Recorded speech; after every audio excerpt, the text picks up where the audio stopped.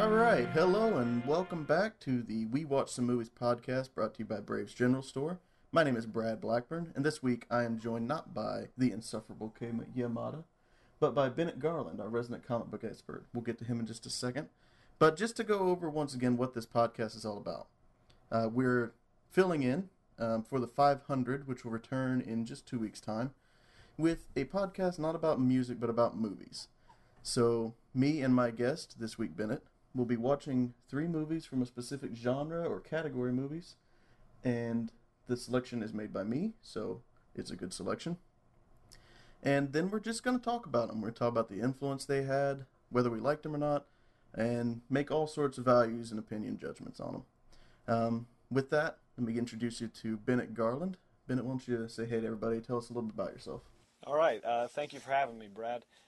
So I'm Bennett Garland. I'm actually one of the people who does the 500 podcast that is taking a little break right now while my partner in crime is out doing other stuff and can't record.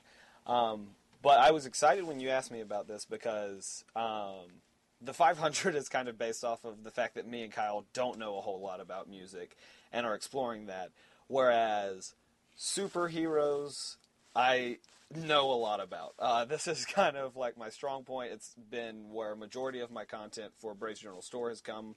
I am an avid watcher of all superhero movies, TV shows. I read the comics. Like, if there's a form of superhero media out there, I'm on it.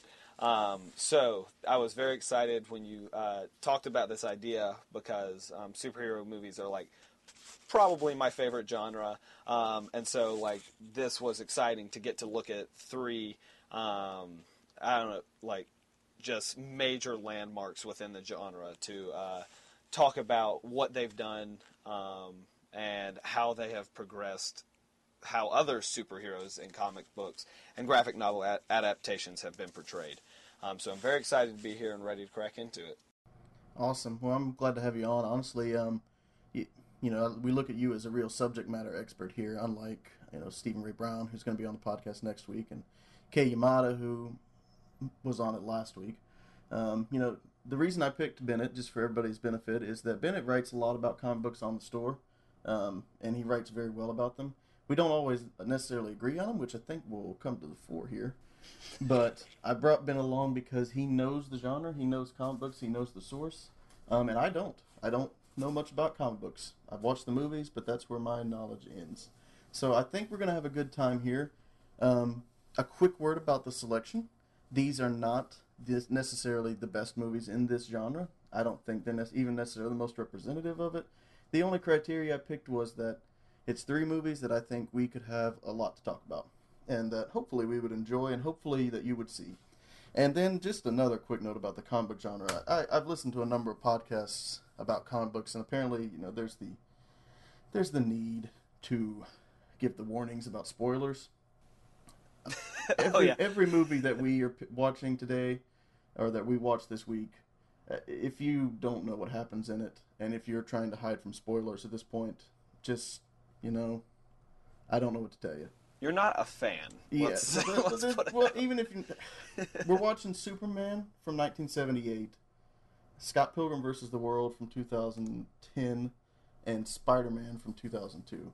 And so if you're still trying to hide from spoilers, God bless you for doing so well so far, and maybe you should turn this podcast off. But I'm not going to worry about spoilers, and I'm not going to worry about revealing any secret elements of any of the stories here. So, with that said, let's go ahead and get started with our first movie.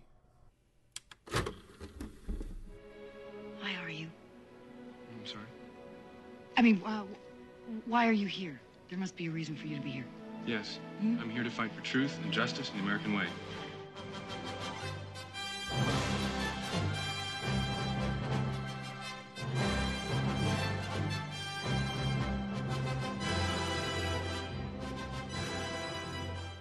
Alright, so kicking things off for us is the 1978 action drama science fiction flick by Richard Donner, Superman the Movie.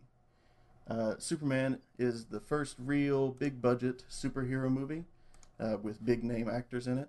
And it tells the story that everybody knows and loves in America of the boy alien from Krypton who's sent to Earth as his planet falls apart. He has superpowers on Earth because, well, in this movie, because of the difference in density um, of his body. I guess usually it's the yellow sun. He's raised in Smallville, Kansas by the Kents. He's taught to hide his powers by them. Eventually he leaves. He goes to a Fortress of Solitude where his father has set up all these things for him to learn to become the right kind of man, the right kind of hero that Earth needs. And then, about an hour and 15 minutes into the movie, Clark goes to Metropolis to work undercover as a reporter for the Daily Planet. The main villain of the movie is his nemesis, Lex Luthor, played by Gene Hackman. Luthor in this one is a real estate mogul, almost Donald Trumpish, and he just sees Superman as standing in his way to breaking California in half and taking the new coast as his own. The plot is hatched to take out Superman so he can do this. Superman has to save California, somewhat save the world, and crazy hijinks ensue, and it's the first Superman movie. So, with that quick summary in hand, Bennett, why don't you tell us what you thought of this one? Yeah, so I'll kind of come clean here. I don't like Superman. He has always been one of my least favorite characters. I, until this, don't think I've ever read any Superman comics other than the very first Superman comic. And that's just because I think he's stupid. And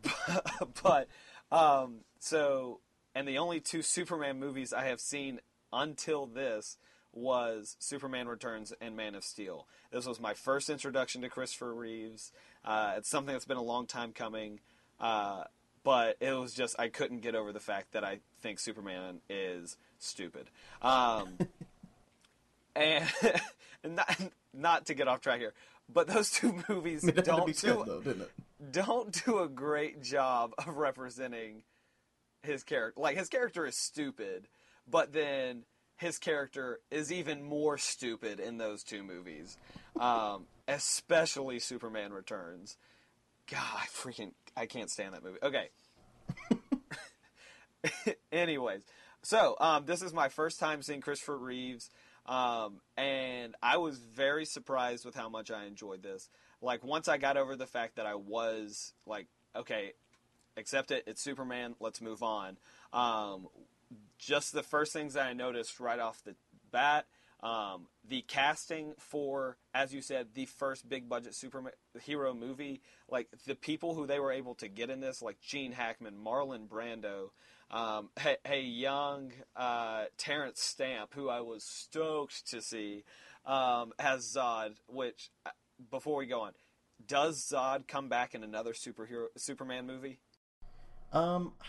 Yeah, yeah, they do. The Mirror people, they come back in. I think it's the next one, actually, Superman 2. Okay, good, because Terrence Stamp is the man, and when they threw him into the Phantom Zone, I was like, all right, he has to come back. Anyways, so. Already you have our differences here, because I call them the Mirror people. The Mirror people. And you've got this Phantom Zone moniker, so. Yeah. You're getting all angles here, listeners. Sorry, alright, but anyways. But about this actual movie, not any of the other projects.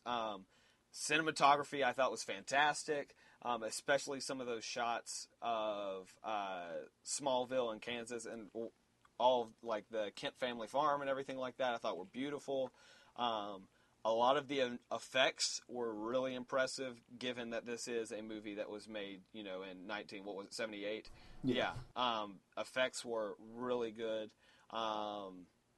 I was surprised. I have a lot of questions about it, and I'm hoping that you can answer some of them, because there was just some major parts of the movie where I was just very confused what was going on. Buddy, I don't have your answers. I don't know if anyone does. Nobody does. But what I really appreciated about this was that it was a superhero movie, yes, but because this is like the first installment in what has become such a huge genre, it doesn't lend itself to just being a superhero movie.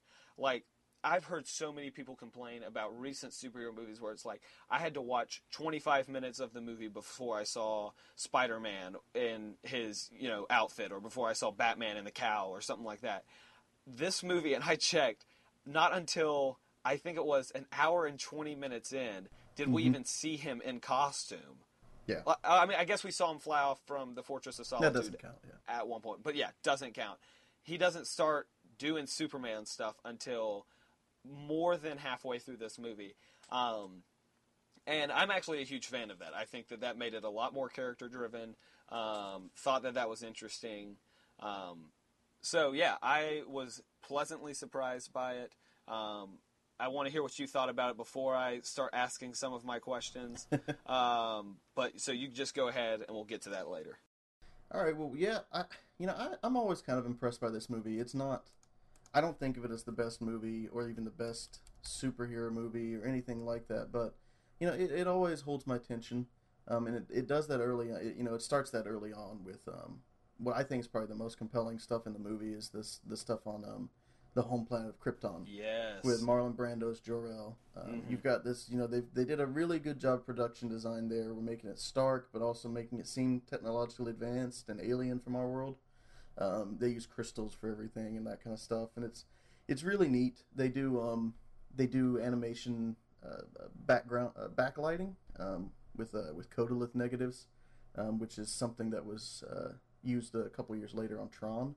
I don't know if anybody's ever seen the original Tron, but you kind of see these suits in Krypton that are backlit and everything. And that's really neat. They use kind of the same effect on the title swoops, which I don't know if those reach out and grab you like they do me, but every time I sit there and I think, how did they do this in 1978? Yeah. We're talking about a movie that in 1977, 76 is really when digital actually started being a thing that could be used, but none of that is used in this movie. Yeah. Everything in this movie is analog. And so they actually did. I'll share the link on Twitter to kind of how that's done, but it's really neat. But hey, trust me, they were impressed that they could do it too, because that was the longest title sequence I have ever seen in my life. And that's the thing; it's a long title sequence. It's a long introduction of the movie, like you said. It's an hour and 20 minutes of introduction to this character, basically. But it all kind of works because of how well executed it is. You have John Williams' incredible theme song for Superman. Oh, I think it's probably his best song until Jurassic Park came out. And then, so like I said, it kind of reaches out and grabs you in a way that movies from that era weren't doing. And so I could see why it was quite a successful movie. As far as the character-driven stuff, I think it is a character-driven movie for the first half of it. And then it's not. Yeah, I look at it as two different movies. The first half of it is, we're going to introduce you to Superman. Everybody knows who Superman already is, but we're going to introduce you to Superman. It's not his origin story, really, because there's not any of the, what we'd see in later comic book movies of figuring out his costume. That just sort of appears. We don't see any of him learning how to be a superhero. That all is time-lapsed out. In fact, we don't even see Christopher Reeve until about 50 minutes into the movie. We see young Clark Kent, played by Jeff East, who doesn't really get any credit for the movie, unfortunately. Yeah, and I thought he was fantastic. Yeah, he did a good job. But they instead of doing all of that stuff, they build Superman's character really not even on him as a person, but more on, and I'll talk about this a little bit more later, just kind of the idea of the great American hero. You see him constantly surrounded by wheat fields in middle America. You get the long speeches from Pa Kent, which that is his name in the movie. Is on the credit, Pa Kent, played by Glenn Ford. They called him Jonathan, but credited as Pa. It's Pa Kent. It's the American idealism, and that is what Superman embodies, especially in this movie. And they use that as the character driving of the story. So yeah, I mean, I do enjoy this movie for the most part. The second half is, I don't know, it's interesting. I don't really enjoy that part of it. It's long. Well, Lex Luthor is the villain, and I think Gene Hackman was a terrible choice. I think making him sort of this eccentric lunatic fella who lives underground surrounded by stupid henchmen was a bad choice. Yeah. I have looked at some of the superhero material. I guess Superman Returns did the same thing with Kevin Spacey, but so you may not be aware, but it's Lex Luthor doesn't have henchmen generally. No, absolutely not. He's generally a independent, either wealthy businessman, masquerading as a philanthropist, that kind of thing. He's usually working subversively. But in this movie, you have Gene Hackman playing a hacky version of Lex Luthor, who's constantly outwitted by his own stupidity, really.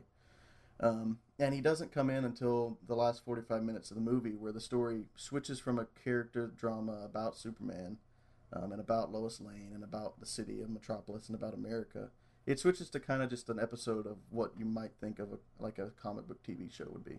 Yes, it's absolutely. It's about 45 minutes long. That's where the villain's plot comes to fruition. Like that's where it starts. His plot makes zero sense. And that's where we'll get to some of the problems with this movie. There are this mess of incongruous time spans and these weird, unnecessary leaps in logic. And just a total lack of understanding of how radiation works. Characters disappear. Like it becomes this like lower class movie, and I think maybe that speaks to the fact that Hollywood didn't know how to treat comic books yet. Oh yeah.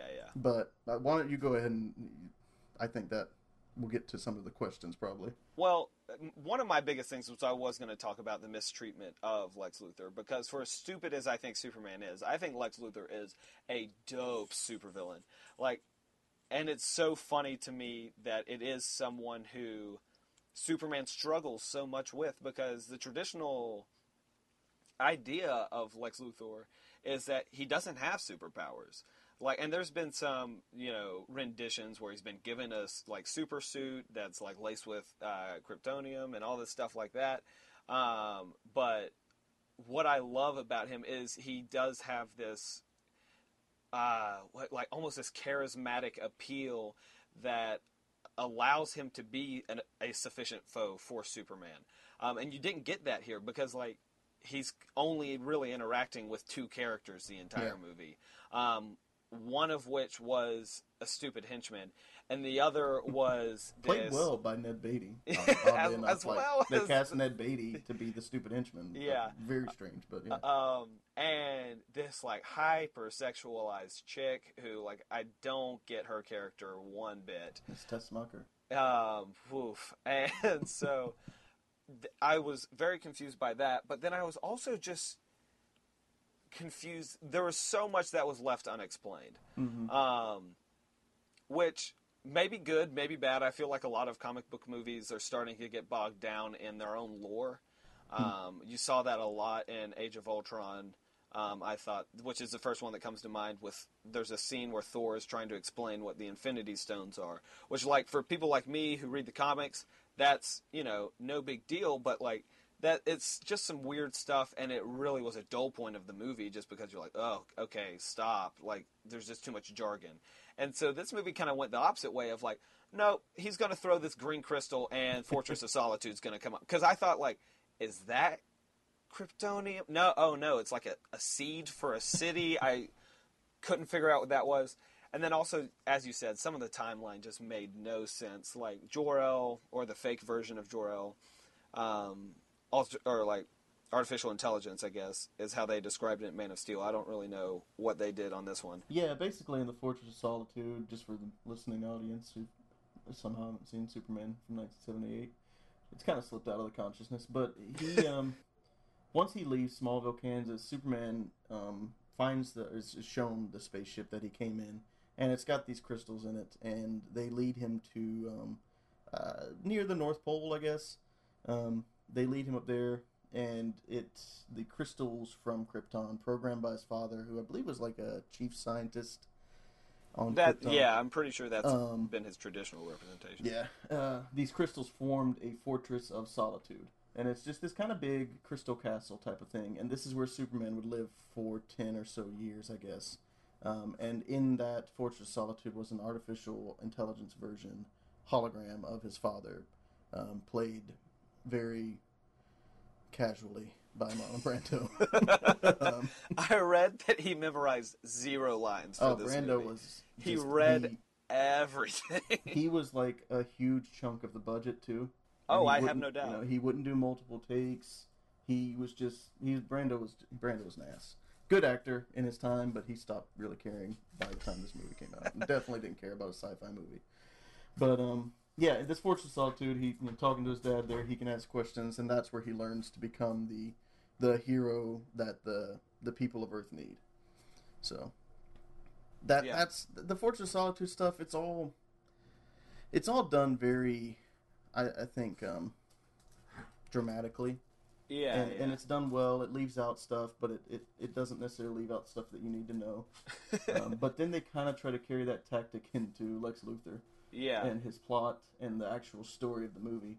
And this is back when an action movie like this couldn't be that long. So, we clock in at 2 hours, 20 minutes or so, which, with how the pacing of the movie is at the beginning, it probably needed to be like a 3-hour movie. Yeah. To really get to where they got to at the end. So you end up leaving out a lot of stuff. For example,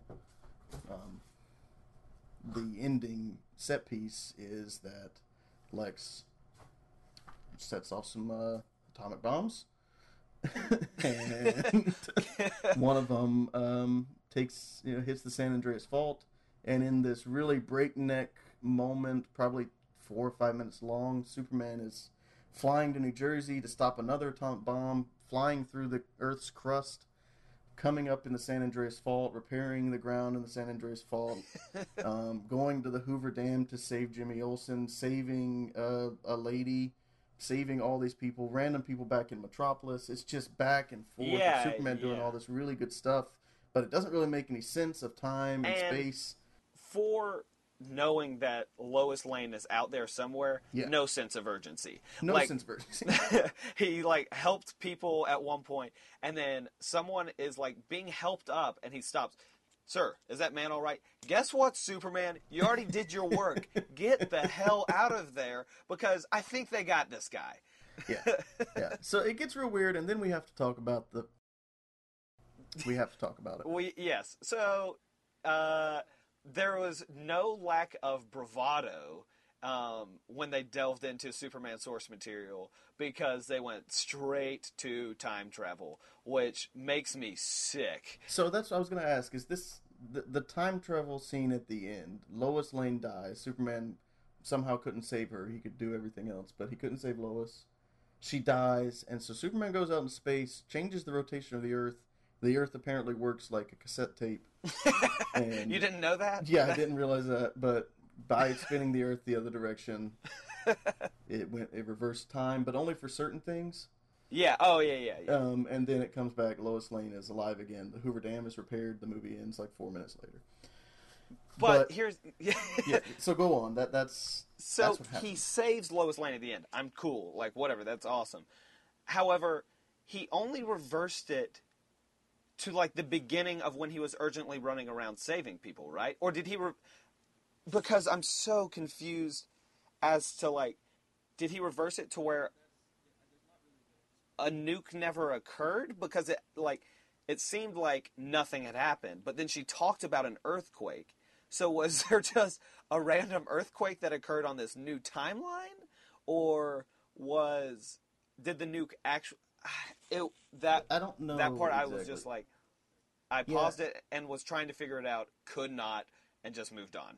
And I think that's where we get into that this movie did not view Superman as a superhero, working within the realm of reality. It viewed him, and they even say it at least once in the movie. They viewed him as a god. Yeah. And Superman was just somebody who could, by whatever means he needed to, accomplish whatever he needed to accomplish.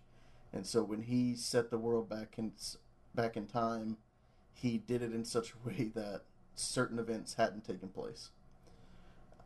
It's really strange. It's not explained. They don't, they kind of invent this new reality, but they don't really care to live in it or anything like that. And so that's where the movie really comes off the rails. And that's just to talk about this is where I think Hollywood, like I said, didn't really understand what to do with comic book movies. It either comes off the rails there, or when we get a 10-minute inner dialogue with Lois Lane. I'm not sure which part. Oh, see, now I like the inner dialogue, the monologue with Lois Lane. Okay, so I wasn't a huge fan. What I want to see though is I am dying to see a movie from the significant other's perspective. Yeah, because that'd be good. Because I am not a fan of inner dialogue anyways. Like, I generally don't like it in movies. I just think it's kind of cheap sometimes, and is like usually something that you could show. Like, I didn't like learn anything else about how she felt about Superman through the inner dialogue. Well, and this is why I like the inner monologue, is that this is where they explain Superman. This is really his origin story. Mm-hmm.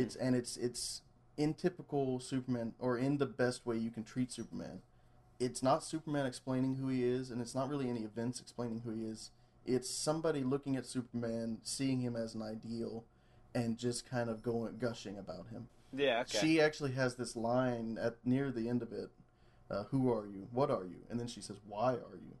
And it's kind of this really weird philosophical thing that you don't see in most comic book superhero movies. Mm-hmm. And it's kind of left on its own. And then some of the next dialogue is Superman doing his famous truth, justice, American way line. Which made me vomit. Yeah, it's an awful line, but that's Superman. He's the romantic idealism of middle America, godlike personification. Mm-hmm. And, you see that all throughout this movie, that this is the ideal America of the 1970s that has gone through hell and back. The Nixon administration and the riots and all that other stuff. I knew it was a 1970s movie when it opened up. The very first thing you get is talking about how trusted the Daily Planet is. I was like, exactly. This would never happen. Like, no. This media source is trustworthy, and that's the opening of the movie, y'all. Well, and that's the thing. Superman is a journalist. Lois Lane is a journalist. Those are the two heroes of the movie. Yeah, are the journalists. They're not the skeezy guys trying to get a busted up headline like you see in Spider-Man. Mm-hmm. Can you hear my dog talking? Yeah, I can. It's all good. We have a third guest. He will not stop squeaking this toy. The dog thinks that media is good. Yeah. Where did you get this toy? All right. The good guys are they're the journalists. And then we have the bad guys on the other side, who is a wealthy aristocrat with all the weapons. This is This is what happened out of, Deep Throat. This is what happened out of investigative journalism and out of civil rights journalism. These are the good guys became these people, and they brought America back to its ideal in a sense. And so, I like that part of the movie. I like how that works, and I think they handled that really well. I think just when it comes down to making the comic book story, they just kind of phoned it in. No, I agree. And at the end of the day, and I think what it's a huge complaint of a lot of people who are critics of the superhero genre now, is that movies are really good at handling the comic book part, but not so good at handling the character part. Mm-hmm. Because it's easy, and that's a frustrating thing for me as a fan, is it's really easy to appeal to me. Yeah. You know what I'm saying? You throw in some, Easter eggs about stuff that I know I'm one of the only people in the theater who knows about, I'm in, because I'm like, okay, you made this for me. However, that shouldn't be the goal. It should be, we're making a good movie. Oh, wait, it's also about a superhero. Not, we're making a good superhero movie.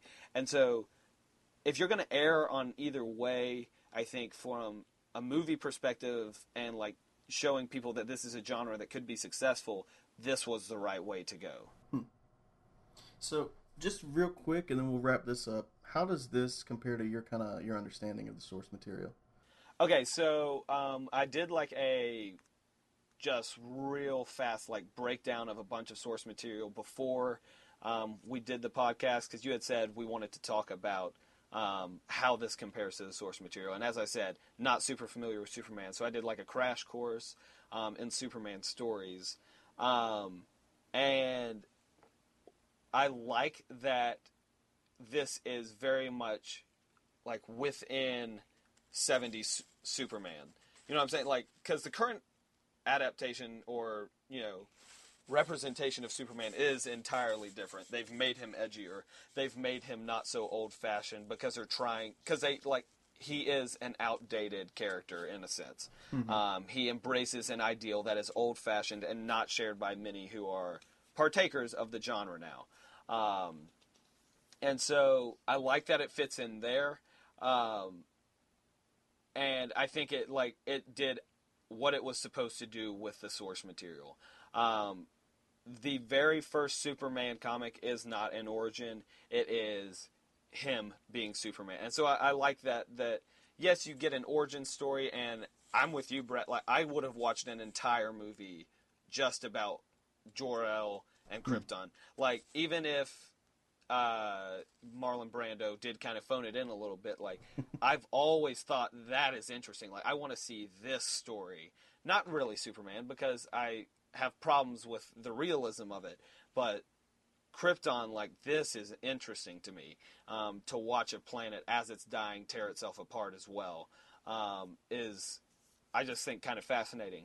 But they didn't focus on that a lot. They focused on exactly what you said, the American ideals of, like, you know, truth, justice, liberty, all stuff like that. He had, you know, a great moment of weakness with Kryptonium, which is like, you know, what Superman's supposed to do, or Kryptonite. I'm sorry. I think I've said Kryptonium the whole time. Kryptonite. You have, and I would just assume maybe it's something else. But no, it's Kryptonite. As far That's as I me understand being it. stupid. Okay. And so he had the moment of weakness with Kryptonite, and he killed it with the ladies. So, like, I think they hit, you know, the big things. So, in terms of source material, I think it checks out just fine. Yeah, I mean, you know, my closing shot on it is Superman's kind of an inane hero. He's so invincible that there's not really an antagonist for him. No, absolutely. You know, anything that comes up against him is, you know, it's just a flick of the wrist away from him beating him. So there's no real drama in the enemy. You know, the only compelling antagonist you could really have for Superman is Superman himself, and they don't really explore that in this movie at all. Mm-hmm. And so I think that's, you know, my biggest disappointment with the movie. But overall, I think it's a really well done first shot at comic book adaptations. It's an important movie in comic book history. And it's definitely worth watching if you haven't seen it. Just go into it knowing it's not really going to be like what you might think of as the comic book genre now. Absolutely. All right, well, I think that wraps up the first movie, so let's move on to numero dos. All right. They can be a great people, Kal-El. They wish to be. They only lack the light to show the way. For this reason, above all, their capacity for good. I have sent them you, my only son.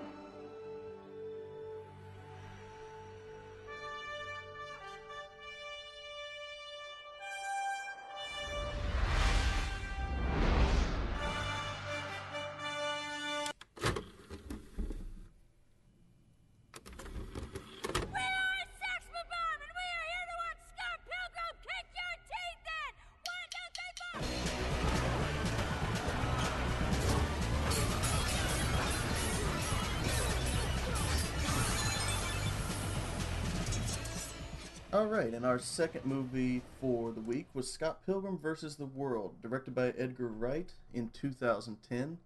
The story follows Scott Pilgrim, who's a young man in Toronto, Canada. He's in an unknown little band called Sex Bomb, mixing the video game genre in there.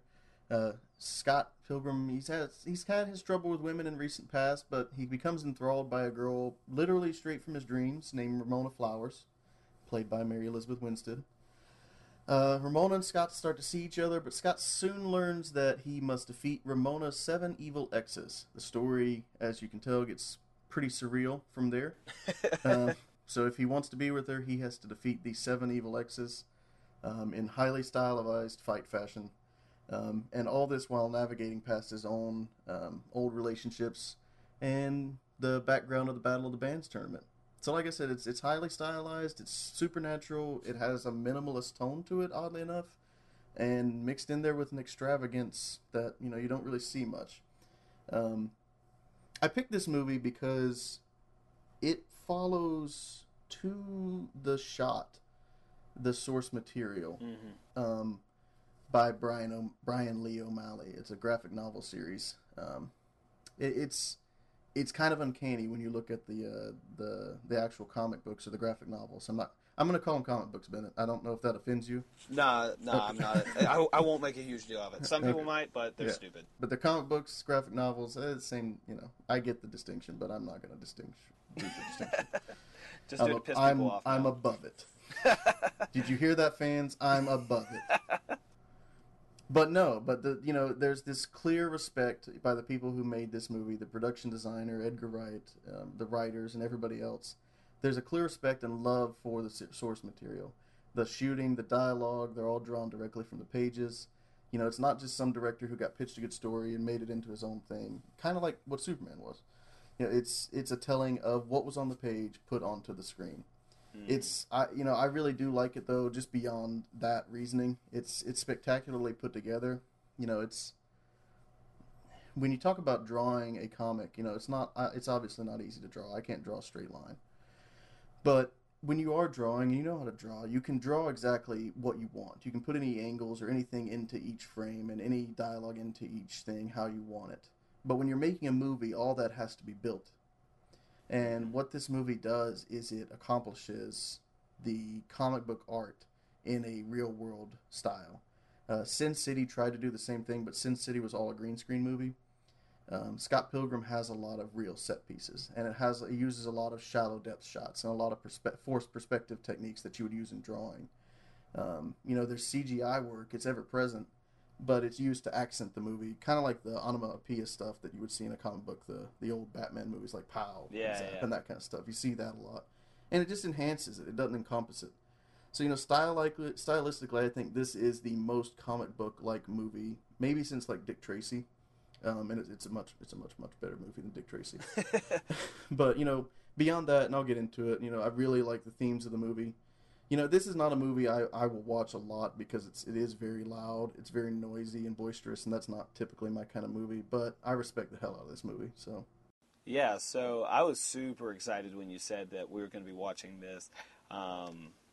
This is first off, wasn't familiar with the source material the first time I watched this, but immediately after the first time I watched this, got very acquainted with it because I thought that this movie was brilliant. I love Edgar Wright. I think all of his stuff is fantastic. Oh yeah. And yeah, I just think this movie is very beautiful. I think the comparison between this and Sin City is very apt because they do a lot of the same stuff. However, Sin City was always going to be much more difficult to put on the screen than Scott Pilgrim versus the World was. Not saying that we should give Sin City a break because there's obviously some parts of that are incredibly dull. But what I like about this was the perfect material to bring to a shot-to-shot movie format, I think. It's the drawing in it is not complex. It's awesome. But it isn't the complex stuff that you would see in Frank Miller's Sin City and stuff like that. And it's just such a interesting story to bring these superhero. I think of a lot of Street Fighter and stuff like that, kind of into a real world scenario. Is I think a brilliant idea, and it works super well. I think this movie is hilarious. I've seen it tons of times now since being introduced to it a few years back. And it's always fun to come back to. I think Michael Cera's brilliant. But I also think that the supporting actors in this, from Chris Evans as one of the evil exes, which I think is just beautiful. Mary Elizabeth Winstead as Ramona Flowers is phenomenal. I'm a big Alison Pill fan. It's just up and down the board. Let's talk about the actors. I mean, there's, not to be, this is not a crass thing, but there's so many beautiful and talented women in this movie. Yes, absolutely. It is overrun. Yeah. With, like you said, Alison Pill. She's a favorite of mine. I'm not going to talk much more about her, just for fear of embarrassing myself. But, Mary Elizabeth Winstead is so emotive, so strong a character. Anna Kendrick's in the movie, and that's, you could kind of see a movie on that strength alone. Mm-hmm. Aubrey Plaza, who is I'm only familiar with her stuff on Parks and Rec until this, and she's amazing. I tell you what, though, other than Mary Elizabeth Winstead, Ellen Wong as Night Chow might be one of my favorite performances in the movie. Oh yeah, Mae Whitman does a crazy good job. Yeah, I'm trying to remember the name of his ex-girlfriend. Her name is Brie Larson. Yeah, Brie she's Larson, fantastic yes, as well. Envy Adams, yeah. Yeah, she's fantastic. And then you have, on the guy's side of things, Jason Schwartzman is always perfect. Yes. He's flawless in everything. Kieran Culkin's incredible. Fantastic, As the gay roommate Wallace. He crushes it. Everybody in the movie does a good job. Except for Michael Cera, which is, I think, where we disagree. Okay. I didn't buy him as this Scott Pilgrim character at all. Especially looking back at the comic books. To me, everybody else was their character. Michael Cera was still just Michael Cera from Arrested Development or from the commercials, or from real life. To me, I don't think there's a difference. Yeah, there's not. He's not acting. He's just saying lines as himself. And I don't know. To me, he was a little bit of a drag on the movie. So and that's, I think, because I was introduced to the movie first. The version of Scott Pilgrim that I see in my head is Michael Cera. Him in the comics, you're right, is very different. He does seem to have his stuff together a little bit more. He does seem to have a bit more bravado that's not just kind of like this faked kind of, I don't know. It is very different, and I will agree with you that that's probably the part that is the least. Plus, we're asked to believe that he comes from the same lineage as Anna Kendrick, and that Mary Elizabeth Winstead and Alison Pill and Brie Larson are all interested in him at some point. And I think that's why I love this so much, is because just from the perspective of this guy is a loser.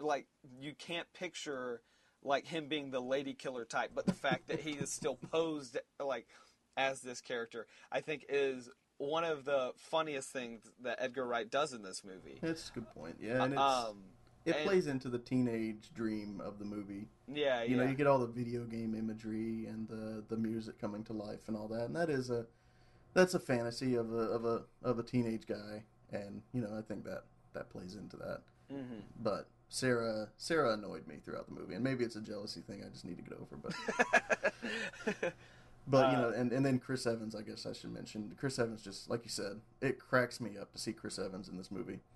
So every time I watch this, I'm more and more convinced that he, to prepare for this movie, only watched Ben Stiller and Zoolander over and over and over. That is the only thing I think of when watching either that or Ben Stiller and Dodgeball. One of those two characters, I can't decide which one he's more like. No, you know what I think it is? And I got Ben Stiller too. Just real quick, he plays Lucas Lee, who's an actor now and used to be a skater, and he's the second or third ex of Ramona. Mm-hmm.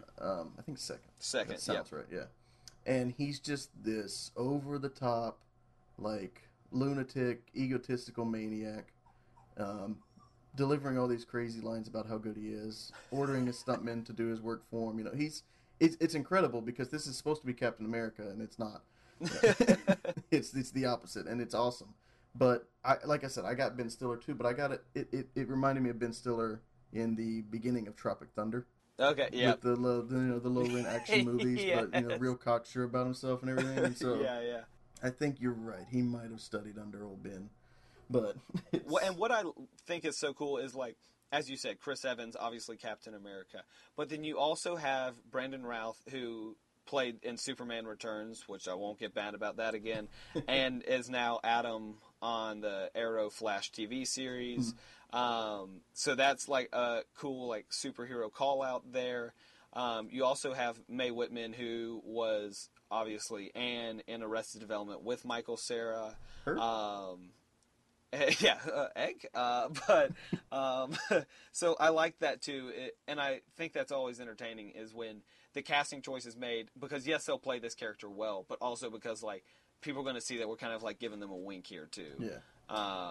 And it's a movie. The reason I respect this movie just beyond the cast and the style and it's a lot of work that went into the photography of this movie. And I always respect that. But this is a movie that takes the idea of its own universe that it creates very seriously, and it just runs with it in a way that Superman, as an example, never did. It's got it's got its own rules, and it plays by them, and it doesn't apologize for them, and it doesn't try to justify them as somehow working in the real world. You get a lot of comic book movies that try to justify themselves in reality. Try to explain how this guy could be a Batman, or and still be in the real world. But this one just sets its own ground rules and lives by them, and it works well on that front. Yeah, it's very honest, and and it's a funny way to describe a movie like this that does have like a bunch of dream sequence scenes that are strange. I love how the aspect ratio is constantly changing throughout the movie. It's going from like the wide screen with black bars on top to the full screen. I think that work is just really funny and entertaining. But it is an incredibly honest movie. And I think that the story at the end, like the way that they keep pulling new lessons out of what you like, or ideals from what you think has already been exhausted, I think is super impressive and a really good testament to the storytelling that Edgar Wright does here. And also, I mean, you obviously have to give Brian O'Malley all the credit too, because this is his stuff, but to have, like, I don't know, the guts to stick to that is, I think, really makes this movie pretty endearing, I think. Do you know how much O'Malley was involved? So I do not at all, actually. So all right, we'll move on from that, 'cause I don't. No, but it is a really cool story. It's a good story, and it's got kind of a real mature theme for such a trippy kind of teenage style movie.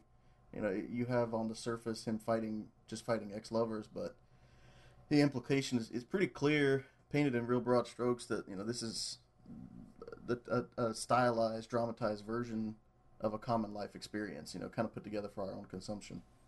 It's a story about relationships and how the intimacy of a relationship, or even the decision to have feelings for one person, kind of stick with you and carry into all of your later relationships.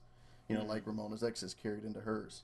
They don't really go away, and you and your partner can, sometimes feel like you're doing battle with those ghosts or memories, and sometimes violently so. But, the answer is ultimately not to defeat those memories. But to accept them as part of who you and your story and your partner's story are, and carry on together. And it's really poignant, and they put all that together throughout the movie, and comes together in the climactic scene with Jason Schwartzman and pulling the right sword out of his chest and everything. And it's done highly stylized in a humorous way, but it's this really poignant story and this really moving kind of life experience that we can all, relate to. I think what has made this movie such a, I don't want to say cult classic, because it has only been out for 5 years, but it is very popular within like a group of people. Like, this didn't do wonders in the box office or anything like that, and I don't think it was made to, but it targets a very specific audience and takes them very seriously. And I think that is something that a lot of people haven't ventured to do with the, at the end of the day, target audience for comic book movies.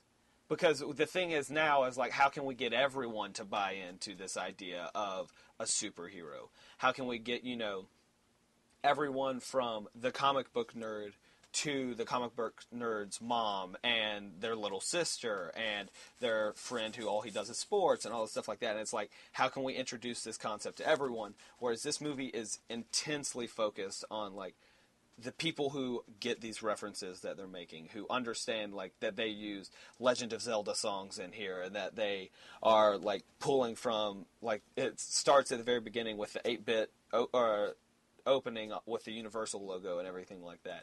And I think that's why I appreciate it so much, is it is absolutely geared towards a specific audience and doesn't take their focus off of them for the entire movie.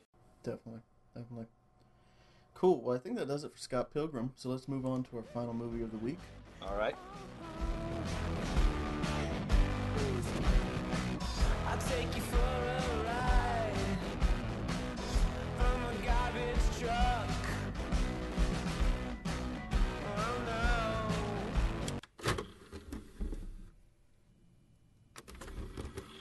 whatever life holds in store for me, I will never forget these words. With great power comes great responsibility. This is my gift, my curse. Who am I? I'm Spider-Man.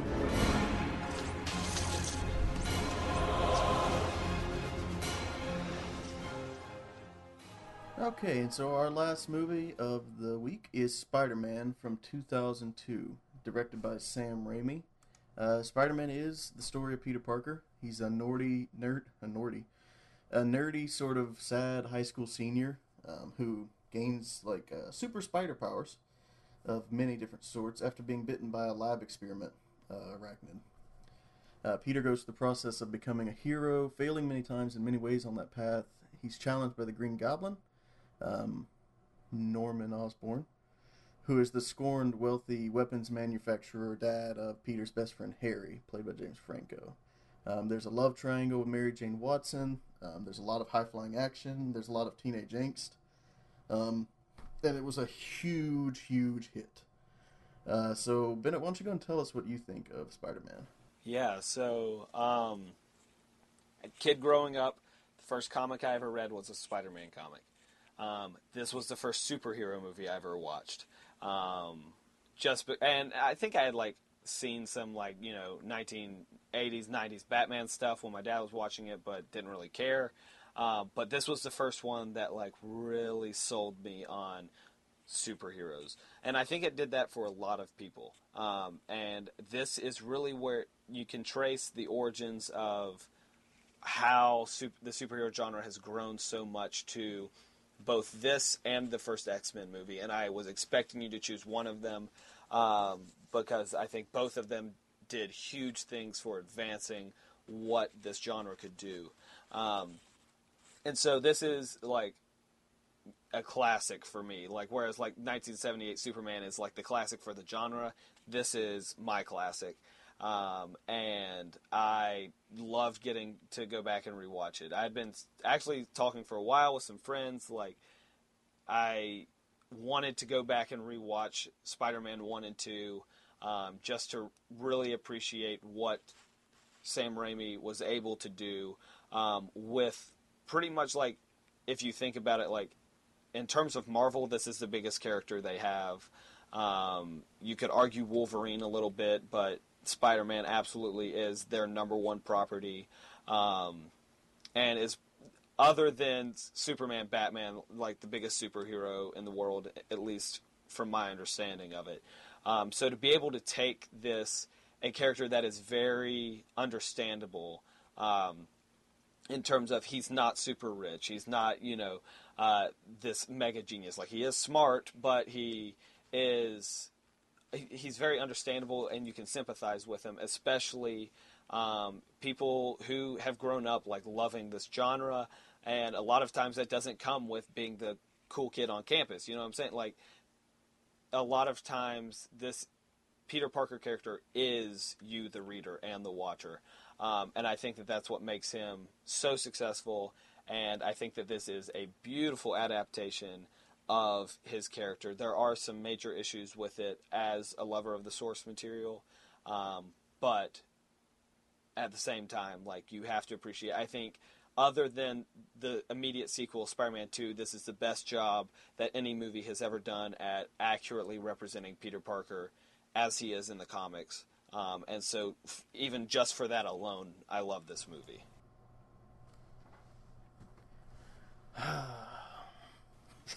That doesn't sound great. No, I don't love this movie. Mm-hmm.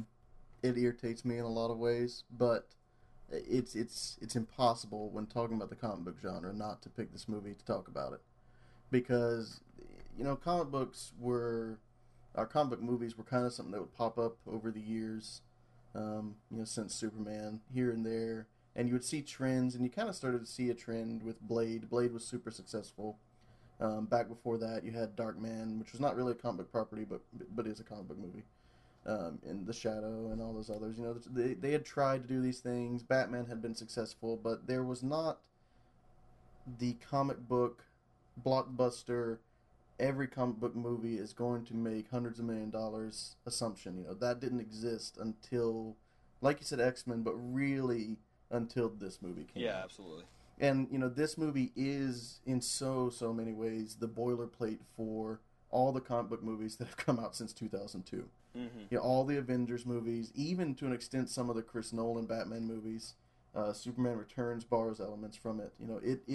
It hit a chord when it came out, and I think, I'll get into this, a lot of that has to do with when it came out, which was a few months after September 11th.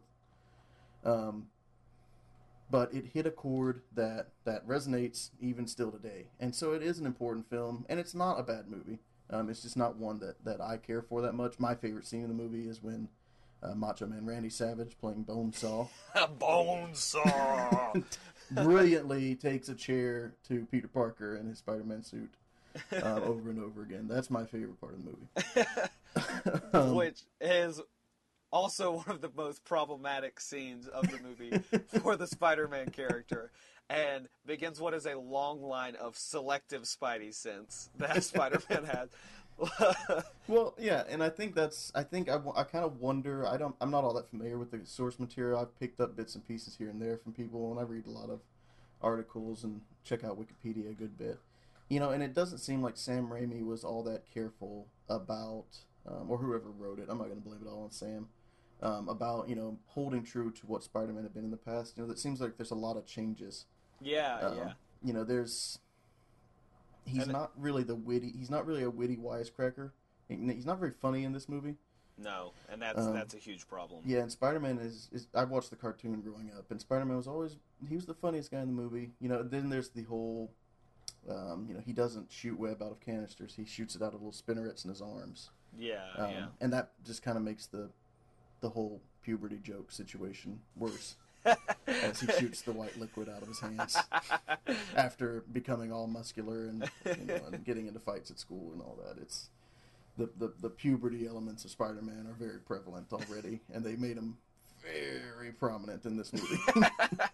Yeah, it's most of the story really. This one kind of is like Superman from '78 in that we don't really get to the villain story, the action part of the story, until an hour and 15 minutes into it. Mm-hmm. Up until that, it's Spider-Man. Who is Spider-Man? How did he become Spider-Man? All that other stuff. And honestly, that's not the worst thing in the world. No. Lex Luthor you have to hit just like you have to hit Green Goblin. Unlike Lex Luthor, I'm not a fan of Green Goblin.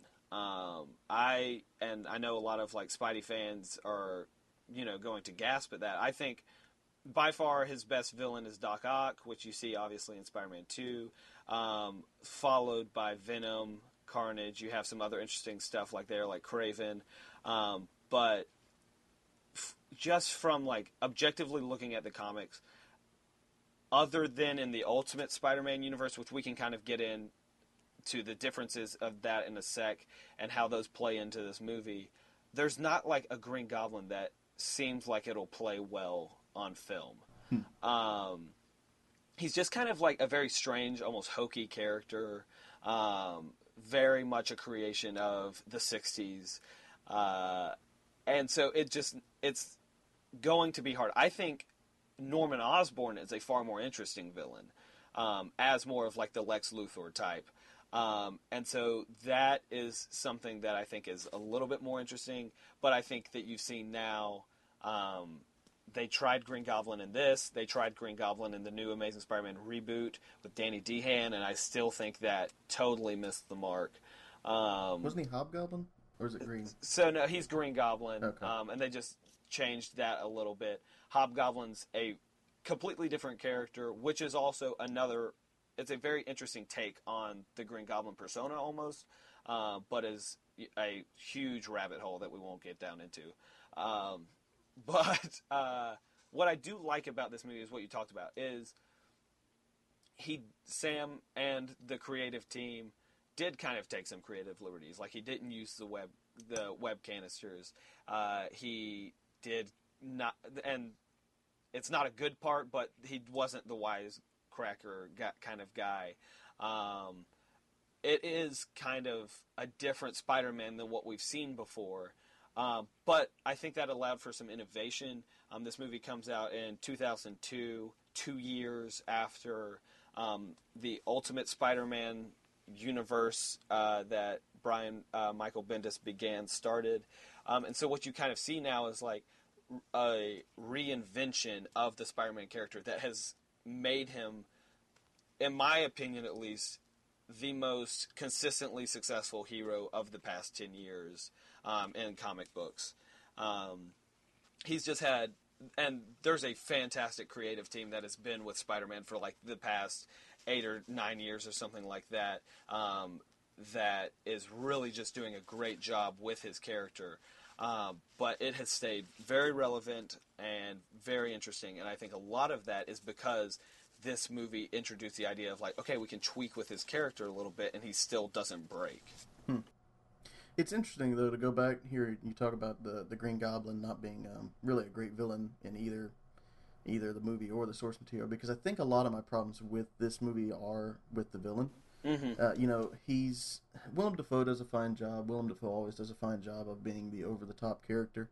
And as Norman Osborn, he's great, but as Green Goblin, it's just this goofy Power Ranger villain. Yeah, almost. Like, and that's the problem. Is like the whole mechanical suit thing was not great. Yeah. And you have Willem Dafoe, pretty much, other than maybe Michael Shannon, like the dude who creeps me out most in this world.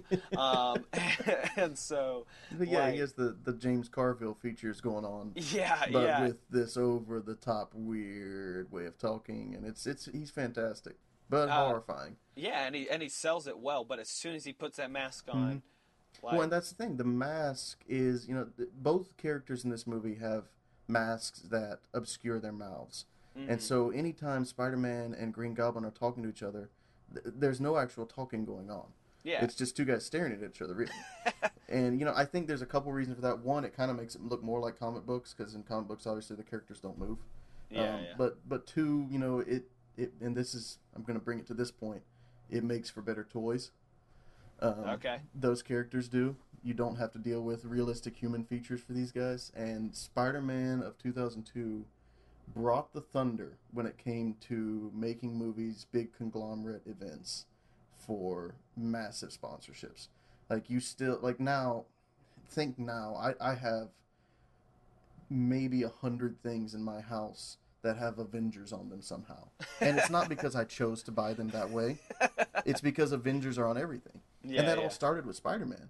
It was in all of the restaurants. It was in all the fast food stuff. There were toys everywhere. They revived a lot of the comics. They revived the cartoon. There was the soundtrack album, led by the passionate vocalizations of Chad Kroeger and Saliva. Oh, Lord have mercy. It was, this was the comic book movie made commercial. They realized with X-Men and Blade that these movies could make money, and then they went full bore with Superman. Mm-hmm. But, that doesn't really bother me that much, because it's a business. It's going to make money, and comic books are a great way to do that because you have a built-in audience. But like I said, the villain is my main thing. He's an uncomplicated character. He's straightforward. There's no real clear reason for him doing what he does, not at beyond all. that he's evil or controlled by evil. And I think, and I'm going to borrow a little bit from a book, I don't know if you've read it. You should. I read it a long time ago, so I had to go look back up at it, called The Comic Book Film Adaptation by Liam Burke. No, I haven't heard of it. It's, basically, he lays out the argument that these movies took hold because of people's need for nostalgia, escapism, and wish fulfillment. Oh, absolutely, I agree. Especially in the wake of 9/11. Yeah. We had in America a need for heroes. We had in America we didn't want complex heroes or complex villains or really even complex heroes. We just wanted a bad guy that could get the shit beat out of him. Yeah, And that was it. We didn't want to see any more buildings fall. We didn't want to see any of that. Yeah. And this movie really came through in that. As far as punchable faces go, like, yeah, Green Goblin's up there. Yeah. So yeah, the nostalgia is there in this movie. They toned down. I think they toned down a lot of the wisecracking for this reason, to make him more a nostalgic Superman, moral, old morals type of hero. Yeah, because when Spider-Man does get to wisecracking, like, he doesn't hold any punches either, and that's what I love about him. Is like he's this very timid character that does become just like brutal when he starts like making fun of people, and you don't see that at all. No, this Spider-Man's nice, and then you have the escapism of, he's just flying through New York, saving people. Mm-hmm. You have the wish fulfillment of here's a hero that found a terrorist plot and thwarted it. It didn't come to fruition. Mm-hmm. It's all there, and it's the reason it struck a chord. And most of the movie was filmed before the attacks, but the movie was heavily reworked afterwards. Mm-hmm. A lot of you can still see it here and there, but the towers are kind of worked out of a lot of the shots. But a lot of American flags are put back in. And then in Spider-Man 2, American flags are effing everywhere. Well, and that's the thing is like, before Captain America made sense in a movie, mm-hmm. before anyone thought that was possible, this was it for them. Like, and that's what they saw. Like, that DC had Superman, and Superman, despite the fact being alien, is a very American superhero for sure. And so for them, Spider-Man was it, and it is. It's kind of like the everyman who is doing his part, even if that is like not, even if that's not saving the galaxy or keeping the world from falling apart. And you see that really, really brought out in this. It's kind of an infamous scene in filmmaking circles of the bridge where he makes the choice to either save Mary Jane or the kids in the cable car, which I think they took borrowed from Superman, because Superman had a similar choice. But then this same thing is brought into The Dark Knight and into all those other superhero movies. So maybe it's just a superhero comic trope. But I digress.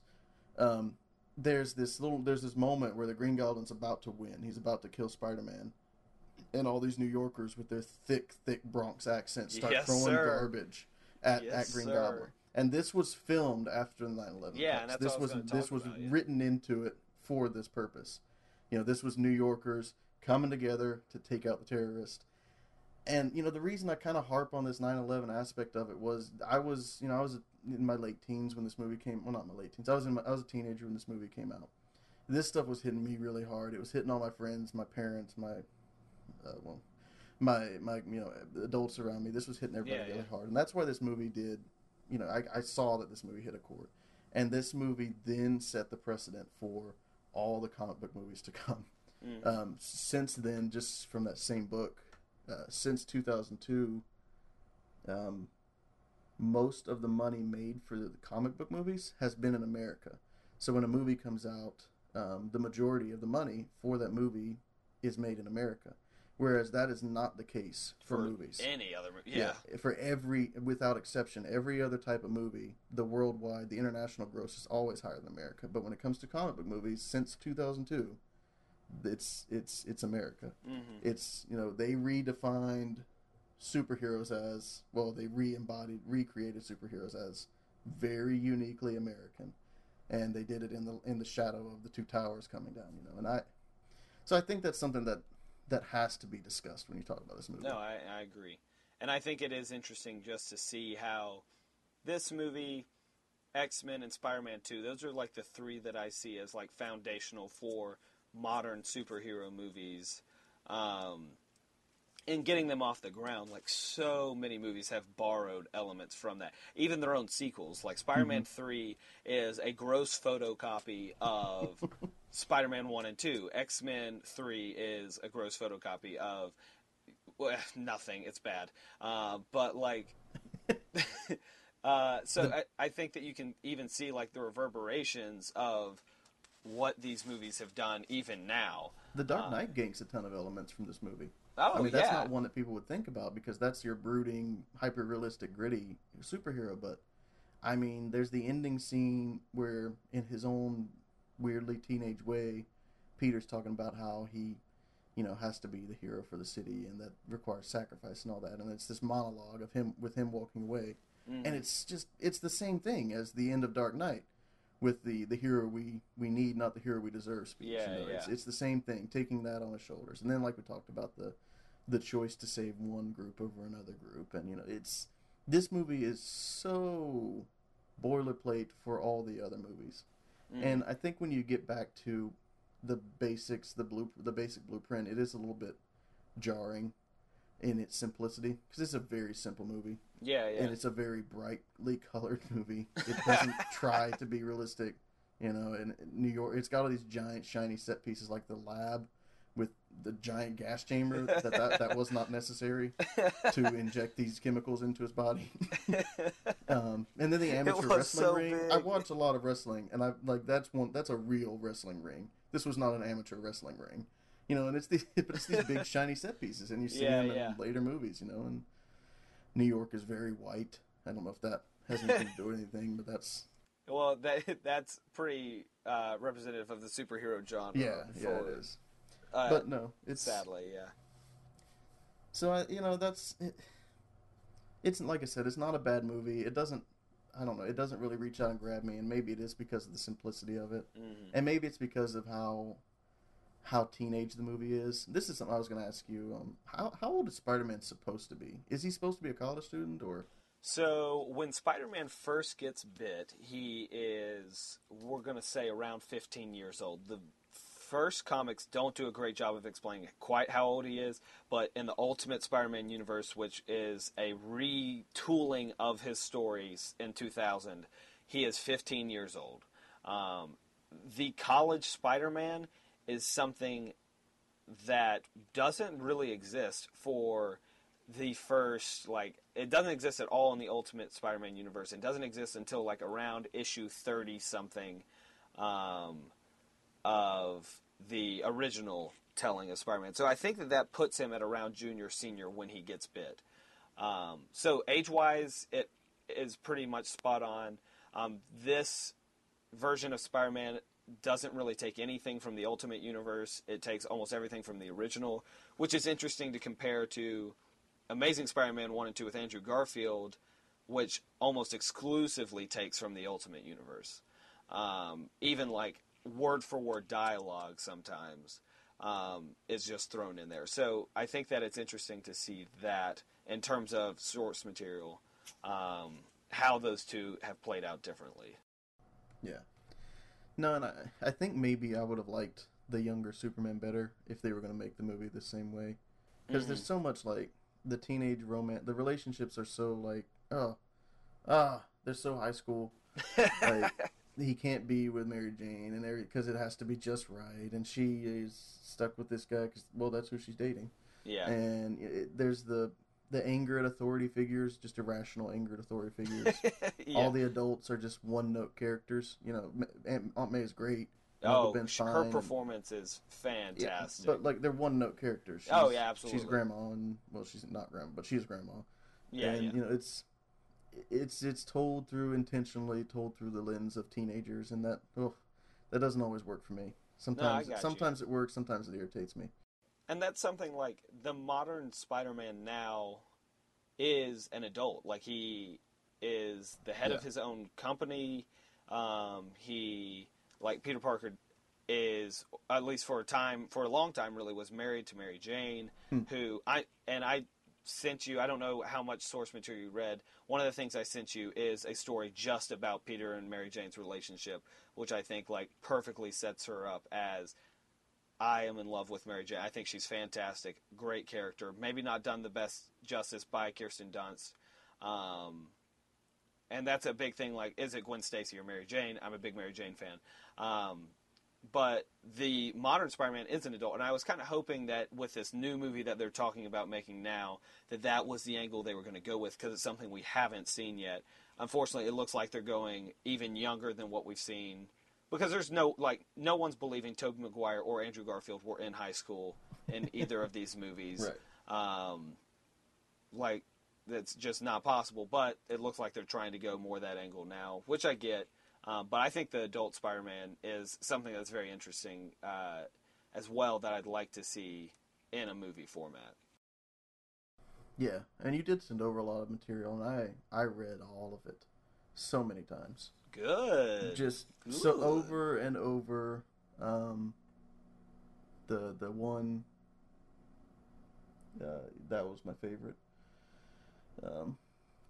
Which one did you say was your favorite? I didn't read any of them, Bennett. Oh, wow. You have broken my heart, Brad. It's more a time thing than anything. But Okay, it's no, all I good. do appreciate you doing that. No, but yeah, so I have a lot of problems with the movie. I'm not that entertained by it necessarily. I think I would have liked to have seen them gone either an adult Spider-Man full on or a teenage Spider-Man, and I wish there was a real villain. But I get why it was what it was, and it did a good job of being the escape for a lot of people. And Yeah. it was entertaining for me. It was a good way for me. There's a line in that book by Liam Burke that somebody said to him that, no, I don't expect this movie to be life changing. I don't expect it to change my life, but it is going to at least let me get out of my life for 2 hours. And I Yeah. was like, yeah, that's what this did. And I think about there's right. a lot of value in pop culture, pop medium, doing just that. Just not Yeah. necessarily trying to bring you to a higher level of existence, but just letting you get out of the world for a little while. And I think there's value in that, and that's a topic for another time. But so Wait, before we move on, just out of curiosity, what are your thoughts, like, very quickly, yes or no, do you like Spider-Man 2 with Doc Ock? I think it's a better villain. Is that do anything more for you? But it's still kind of angsty, so I don't know how you're going to feel about it. But was Spider-Man 2, was that the one with Venom, or was that 3? no, that's 3, Okay, and that yeah. sucks. Because I hated 3 then. Well, you should have, because it's garbage. Yeah, because it had 3 villains and none of them did shit. Yeah, I do remember liking Spider-Man 2. It's probably been a long time since I've seen it, but it's still it does a better job, and I think if I'm remembering right, you get more J.K. Simmons. Yes, who is hallelujah. fantastic, and it's phenomenal how similar the scenes between his character J. Jonah Jameson and then the Daily Planet editor.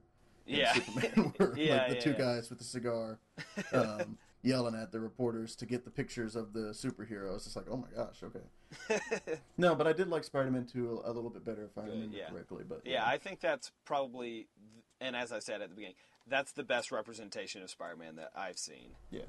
In movie. So Yeah, man, that's so none of my personal opinions to take away from what this movie was and how important it was. I do blame it for a lot of bad comic movies, but I think it also can be held, responsible for a lot of the good ones too. So that's my last thing. Any final words on Spider-Man? No, I mean, a lot of my stuff to qualify it is biased. I think Spider-Man's my favorite hero of all time. I have more Spider-Man comics than anybody else. So, like, a lot of this is based out of I freaking love any way I can take in more Spider-Man content. So, but, yeah, I understand your thoughts, but I am glad that you do appreciate it because it is monumental in what the superhero genre has become, for better or for worse. Yeah.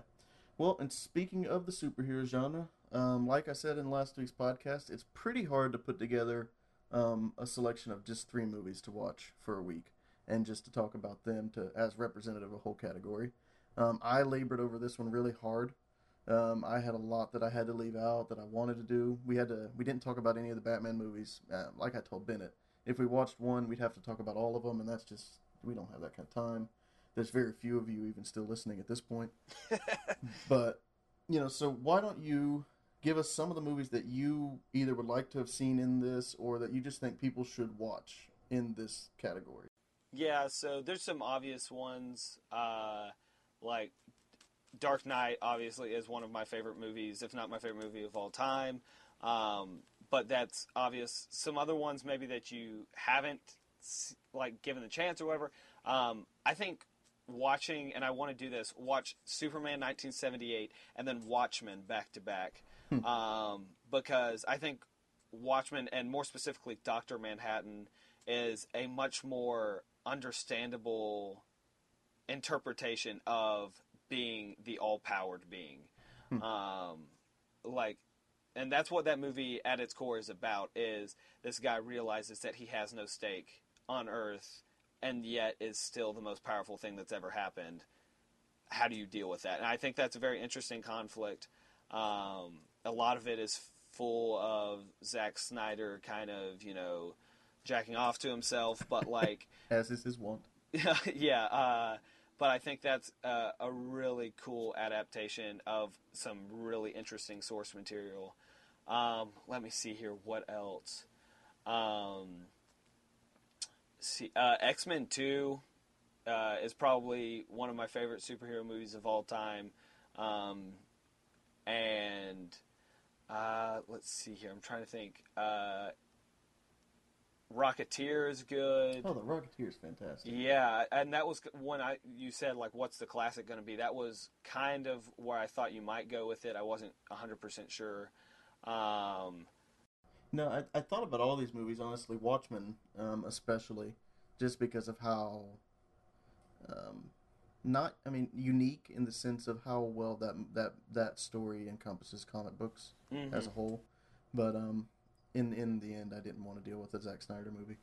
No, I understand. But yeah, for me though, the two I would mention that I almost included, but I realized it was just because they're my favorites, would be Blade. Blade was just awesome. Oh yeah, one of the few black superhero movies. Maybe and so early on too. Yeah. Like, geez, what happened to us?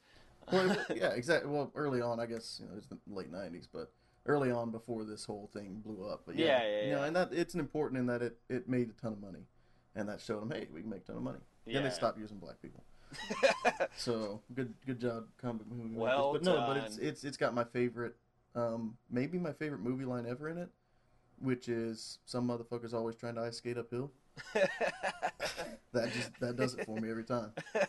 So Blade, I recommend to watch that over and over again. Wesley Snipes phenomenal, and then a really recent one, Dredd. Not Sylvester Stallone's Judge Dredd, but Dredd. I actually haven't seen that one yet. Dredd is really, really cool, and the Judge Dredd comic books are some that I have actually looked at more than others, and Dredd is just a super cool story. They don't bother with origins. They don't bother with anything. They just drop you into this is post-apocalyptic policing being done, and it's being done in a real badass way. Yeah. So it's a straight action movie, done extremely well. So those are my two movies that I'd add in. Yeah, and before if this is a genre that maybe for whatever reason you're unfamiliar with or whatever, like, don't worry. There is so much stuff coming out. It's ridiculous. Oh, yeah. Like, it is, the machine is in full force. Ant-Man, which coincidentally had a lot of creativity from Edgar Wright in it, is coming out in the next week or whatever. He's unfortunately left the project due to some creative differences, but based off what I've heard, there's still a ton of Edgar Wright left in the movie, which will be interesting to see.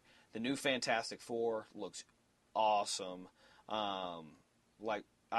And this is also me being biased because I think Michael B. Jordan is phenomenal, but I'm super excited to see how they do that. You obviously have Civil War, one of the most quintessential comic arcs in history, being put to film next year. Batman versus Superman. Like, there's so much coming out right now. Maybe too much for its own good, but I will revel in it. And I'll just be sitting there hoping it's not all crap, because I'll probably watch it all. You might like Deadpool. Who knows? But that's where we are. Yeah, who knows? I've had a ton of fun. Thanks for coming on, Bennett. Oh, thank you for having me. I hope everybody out there listening enjoyed this as much as we did. Next week, we're going to be talking sports movies. It'll be our last week, and for some reason, we've invited Stephen Ray Brown to talk about those movies with us. So listen in if you feel like it. For Bennett Garland, Jesus, dog. You have to include him too. Key contributor. Hang on. Coop. So listen in to that if you feel like it. If you would like to talk to us, we are on the internet. You can talk to us on Twitter at Braves Gen Store. That's Braves GEN Store. Read some of the stuff by Bennett and me and other people at bravesgeneralstore.com. And then pick up the 500 podcast. It's coming back in 2 weeks, and you don't want to miss any of that.